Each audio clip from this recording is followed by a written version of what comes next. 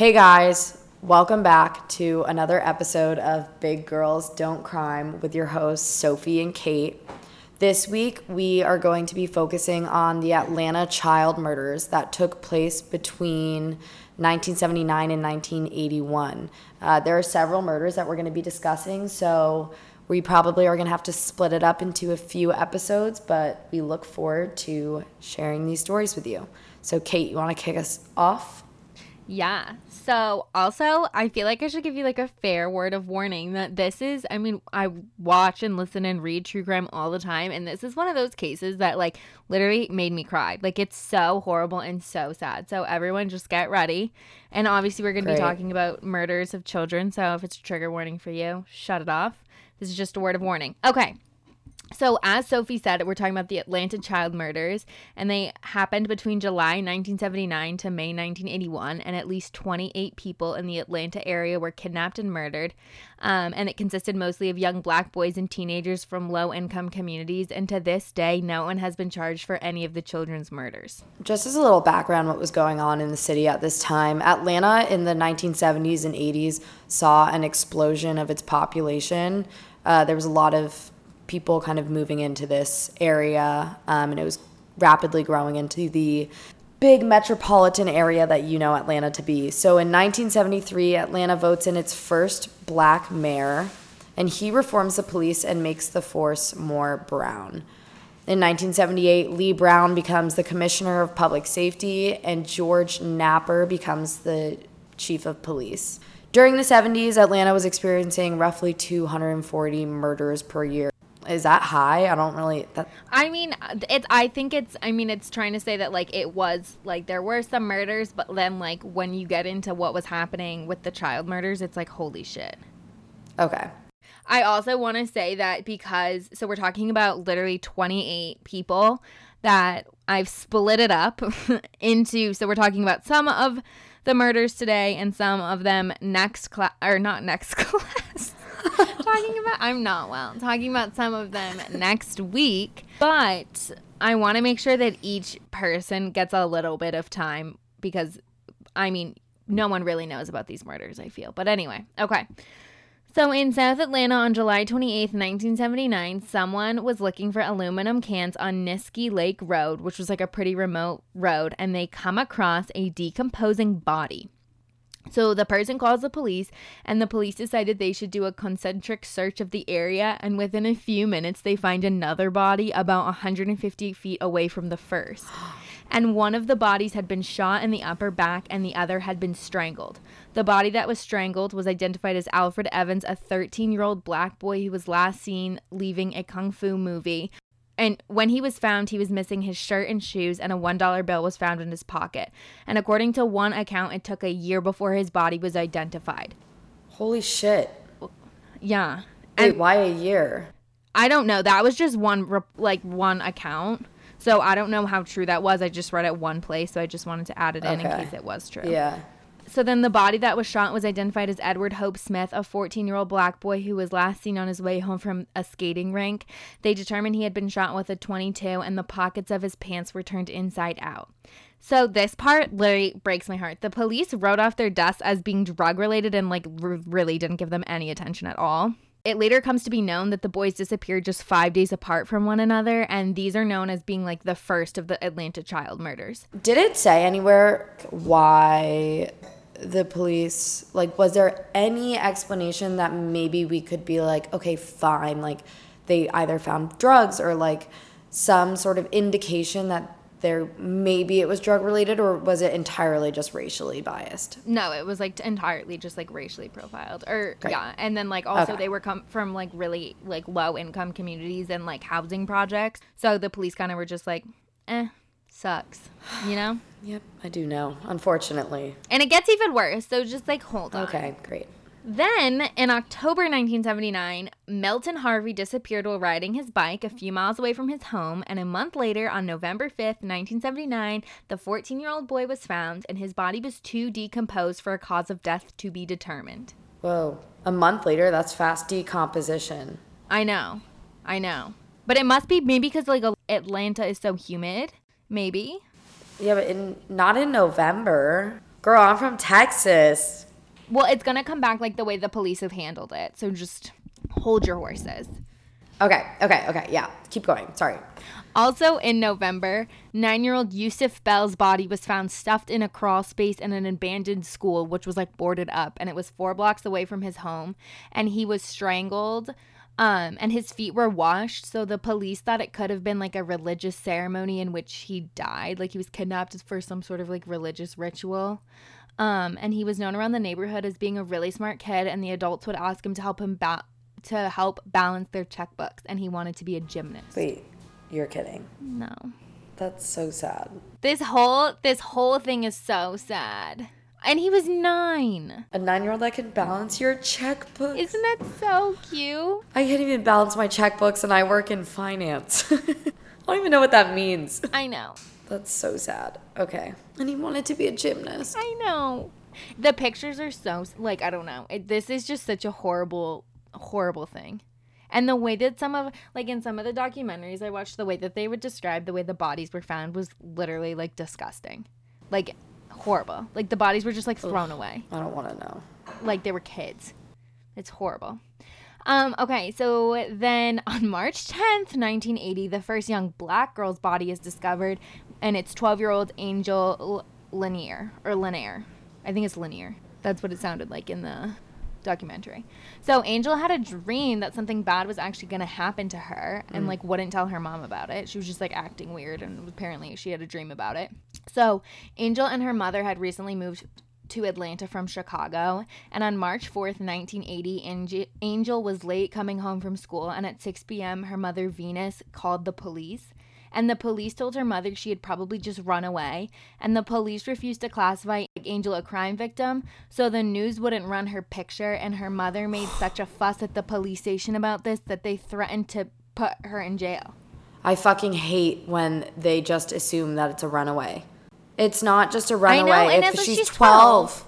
Where is she going to run away to? Sir. She's fucking 12. I know. Okay. So 6 days later, after her mother tried to report her missing, the police knocked on her door and told her that Angel's body had been found, and she'd been raped, strangled, and tied to a tree, and she had severe lacerations around her neck. And Angel was the 5th child to go missing and found murdered within 7 months. So then I was like watching the ID Discovery like documentary about this or whatever, and there was literally a headline in the news that like they showed, and it said, "Who is killing the ghetto black kids?" Like that was like a legitimate news headline. This case is just making me fucking angry, like more so than any other case. I know, that's what I said. This case, like, wait, have you seen Mindhunter? No, not yet. I've been meaning to watch it though. They talk about this case in the 2nd season. And, like, I don't know. I don't know what my point was about that. Oh, okay. I think I'll bring it up in a second. So police keep saying that these crimes are not connected. Seems a little stupid to say that, but rumors are flying around the black communities that the KKK is responsible for the killings, or that the police. Atlanta was apparently the headquarters for the KKK. Ugh. I don't know if that's, like, now is the case, too, or if that was just back then. Like, you know what I mean? I don't know. Yeah, well. I didn't really want to give the KKK a little Google search. Like, I didn't want to give it to them, you know? Yeah, don't give them the fucking time of day or the credit. Yeah, exactly. I didn't want to do it. The extra ping on their website. Fucking assholes. Yeah. Oh, my God. I'm so mad. A day after Angel's body was found, 11-year-old Jeffrey Mathis goes missing, and his body isn't found for almost a year after he goes missing in February of 1981. He was last seen 1 block away from his home going to the store to buy his mother's cigarettes. Oh my God. Imagine being that mother. You send your fucking son out to buy cigarettes for you. I can't imagine the hell that she is putting herself through every day. I know.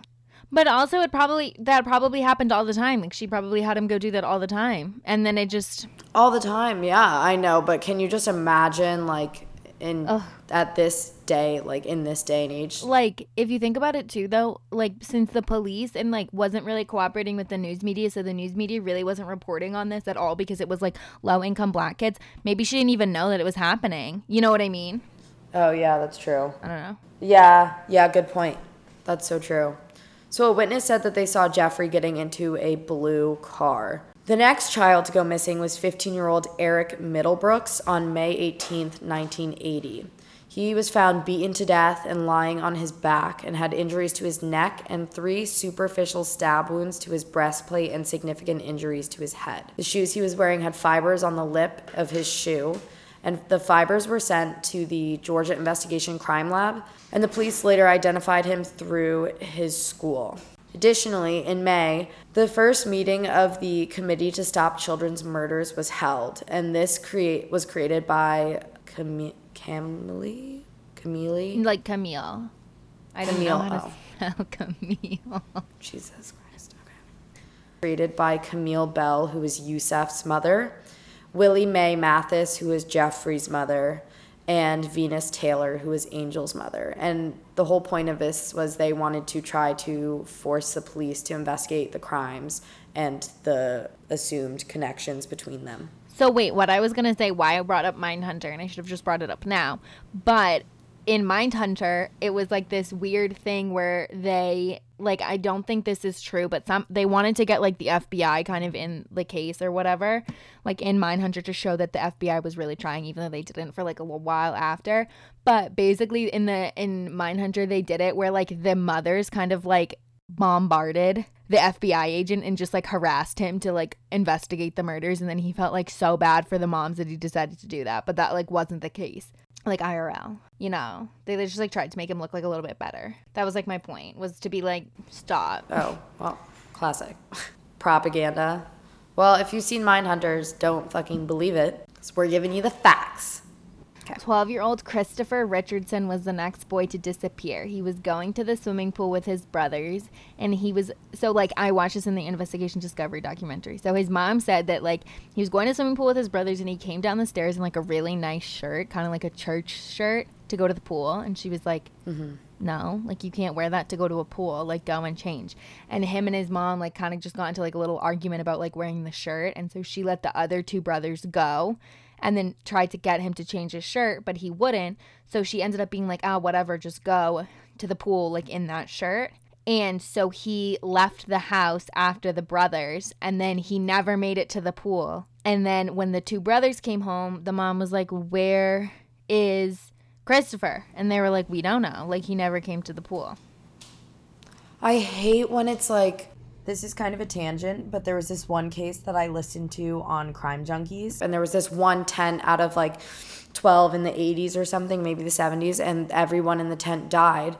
But there was this little girl had like begged her mom to let her go, and the mom didn't want her to go because she knew that the girl would try to back out of going because she would get really homesick. And so the day before, she like finally agrees, and then the day before the daughter's supposed to leave, she like for some reason had this just more so than just a homesick feeling, just like this innate anxiety about going, and the mom forced her to go. And there in the podcast they talked all about how like the mom just basically will never forgive herself for like just wishing she had just listened to her daughter, and like, oh my God. So I feel so fucking bad. I know it's different, but like I just feel so bad when it's things like little fights that at the time, like I totally get being like, you don't need to wear a nice shirt to the pool, you're gonna ruin it. Like I totally get it, but it's so heartbreaking when it's like that was the difference between life or death maybe for this kid. And like that's what's so heartbreaking, is you know that the parents just, even though it's not their fault at all, like you know that they are going to spend every single day for the rest of their lives just completely beating themselves up and wondering, what if I had just said fuck it, who cares, wear your dumb shirt to the pool. And I feel like a lot of this, well, I mean, it was also the 80s too, so and I guess sad. So like whatever, but I like, you know, it's a lot different then than it is now. But so much of like these kids going missing has been like the parents, like not even the parents, it's just been the kids like out hanging out without like any supervision, which is so weird for us to think about now. So weird. I mean, my parents, like my mom to this day still tracks me on Find My Friends, so I can't imagine not knowing where kids are at all times. Oh, if I had a child, they would be on like Find My Friends, Life 360. I'd have all their friends on it. Sometimes I try to think about it, and I'm like, I like those TV shows where they're like the parents. There was one Disney show, maybe it was iCarly, and like Freddie's mom had a chip in Freddie so she could always track him. And I remember when I was a kid watching it, I was like, that's so crazy. And then now that I'm like an adult, and just even after going through these cases and stuff, when I'm an adult, like, or whatever, a mom, and I have a kid, like, if I can put a chip in my child, abso-fucking-lutely I'm going to. And also, it's not even, I wouldn't even be like, it's not like I don't trust you. It's not like I don't trust other people to not snatch you. I don't trust other people. That's what my parents have always said to me. They always say, I don't want you going, and it's not because I don't trust you, it's because I don't trust other people. Because other people are weird, and you can't trust anyone. And fucked up. People are so, be rude, be weird, stay safe. Crime Junkie 101. I need to stop quoting them because they're going to be like, you're actually just appropriating our show. I know. And I'm going to be like, I'm not trying to. We're going to get sued. It's literally just that I love their show. Like, it's more of like a fan. This is like a fan podcast. We should have just done it where we listen to Crime Junkie episodes and then just like pick apart what we thought about them. Oh my God, we should do a sub. We'll do a spinoff. Yeah, we can do a spinoff. If this gets enough views, or if it doesn't get any. If it gets so many, we'll do a spinoff, and if it doesn't get any, we'll just switch over. No matter what, we'll do a spinoff. We can check on Spotify though how many listeners we had. How many did we have for our first episode? I don't know. I'll check right now. I'm scared. Oh God, it's going gonna be like a solid 3, and I think I'm 2 of them. I re-listened to it the other day. I didn't listen to it. Listen to it. I did. I hope it's more than 3. Well, we didn't get... It is... Okay, so the second episode wasn't that good. I think we should have done like a little bit more marketing, maybe? Advertising, yeah. Well, next time. How many did we get on the first? Purvis Pain Part 1 got 34 starts. Oh. Okay. How many finishes? 21 streams.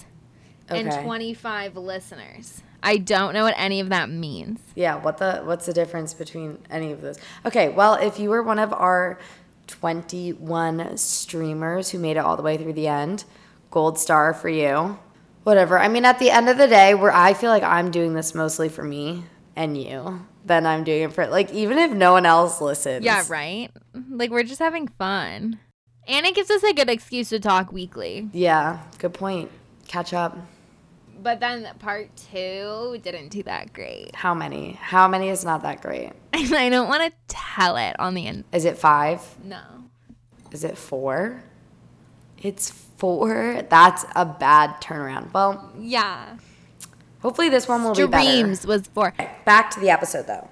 So June 22nd, 1980, 6-year-old LaTanya Wilson was abducted from her bedroom while she was sleeping and while her family slept, and her body wouldn't be found until October of 1980. However, and so in the investigation discovery thing that I watched, one of the like chief police, or I don't even know, like a police detective or something, I don't know. He was saying that like this was the case that kind of made the public like more like freaked out and like wary of what was happening, because they were like, if this little girl could be abducted from her home, like, yeah, something is wrong. Like, you know what I mean? Like, there's something going on. Yeah. That's scarier. Like, it's different when it's like, oh, it's not going to happen to me because I don't let my kids like go out and roam, or like I'm being cautious. But when it's like someone's actually breaking and entering into your home and stealing your kids in the middle of the night, like that's when it becomes so sinister that it's hard to ignore. Exactly.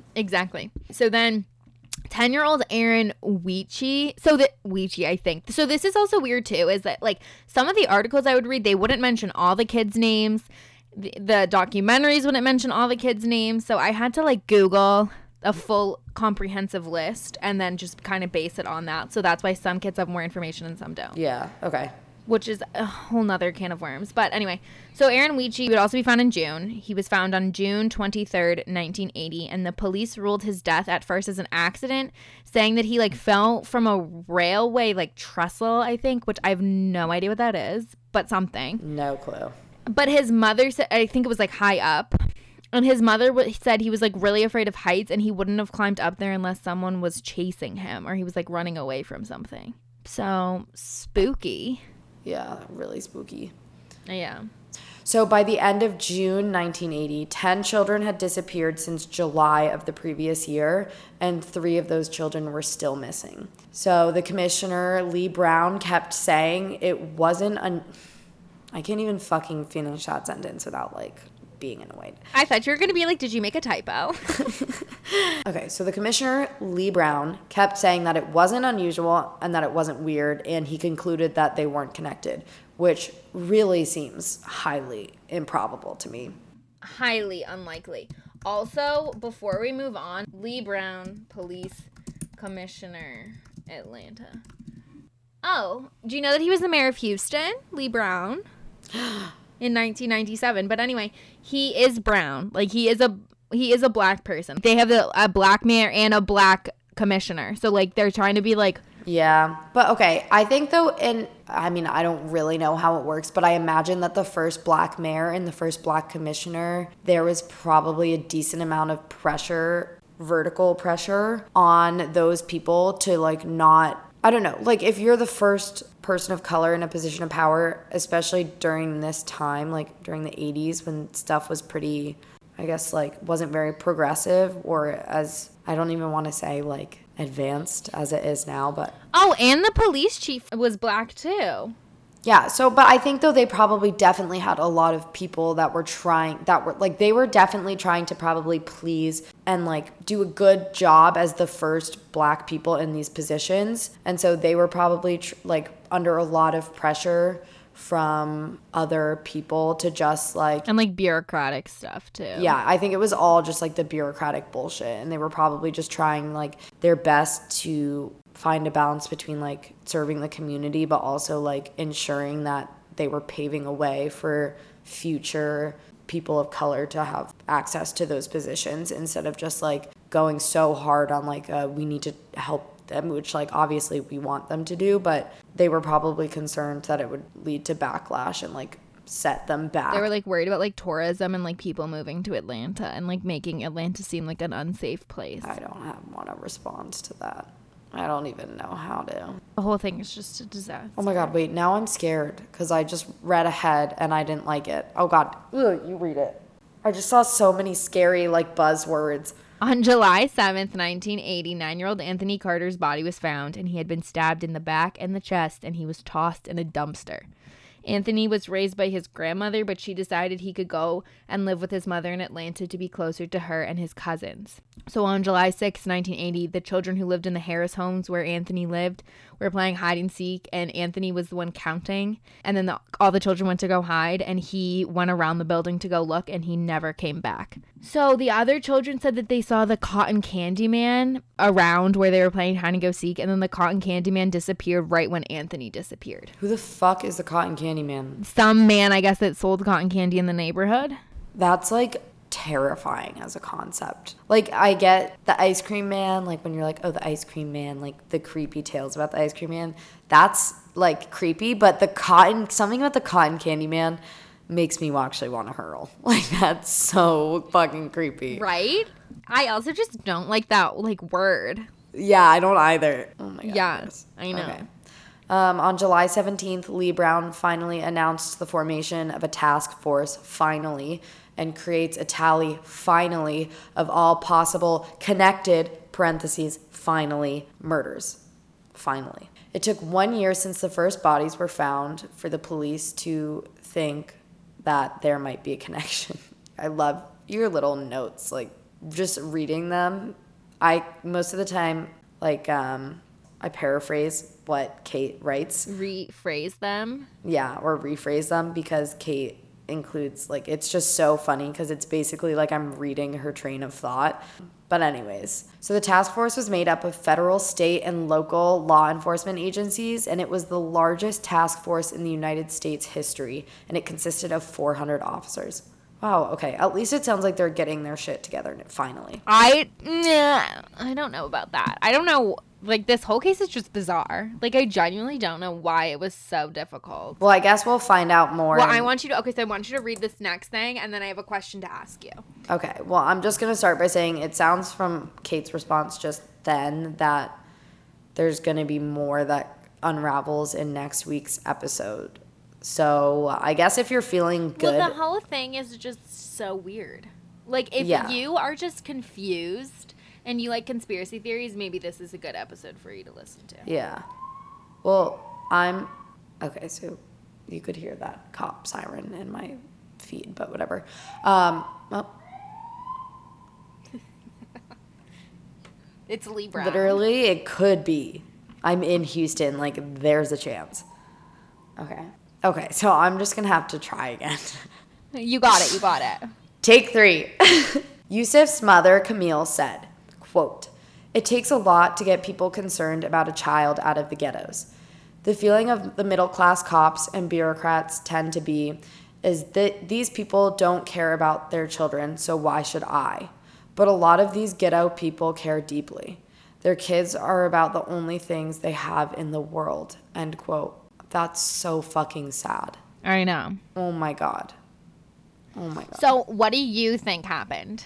Because, like, we have more murders to get through next week, but I just wanted to stop when the task force formed. But I want to ask you what your opinion is and, like, what you think happened. I feel like there's not even enough. Like, I feel like this wasn't even a case really where I could form an opinion, because it was just, like, all of these, like, I meant to say fact sheet, and I said some sheet. Oh, my God. I'm embarrassed. Okay. So I feel like we just, like, rattled off a lot of cases with just, like, facts. But there wasn't any, like, it was mostly just, like, how the kid went missing. And some of them, the state in which they were found. But I don't know. So what I was going to say is, based off of what we do know, looking at all of these cases, the only shared trait between them all is their race. Which, because there's differences in gender, differences in age. I guess also the other commonality is, like, socioeconomic status. But that could just be like a coinky. Yeah, not even a coincidence, but I think it could just be at the time in Atlanta, like, probably a lot of the lower income people were black. So it's like a correlation more than like a motivation maybe. So, like, maybe they were targeting black people, and just at that time in Atlanta, like, the majority of the black population was lower income, or they were targeting lower income, and at that time the majority of the lower income people were black. But I'm probably going to assume, based just off of the fact that I don't know why or how you could kill a 9-year-old or a 6-year-old child just in cold blood. So I'm assuming that it had to be fueled by something that was, like, probably racially geared, as opposed to, because I don't know who would, like, care enough to just go after, like, low income people for the sake of it. So I think probably it was racially, I mean, obviously, like, that's the big conclusion from this case, is that it had to do with race. But I think in terms of who did it, no idea. If it was the KKK, I don't know.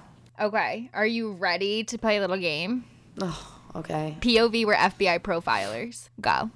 Oh my God, I love this game, actually. Okay. So go. What do you like? If, let's say there's one killer, give me the profile. Okay, honestly, based off of, so this is entirely based off of my knowledge from Criminal Minds. I love you, Spencer Reed. Matthew Gray Goobler. I'm literally madly in love with you. If you ever listen to this, I literally am in love with you. Okay.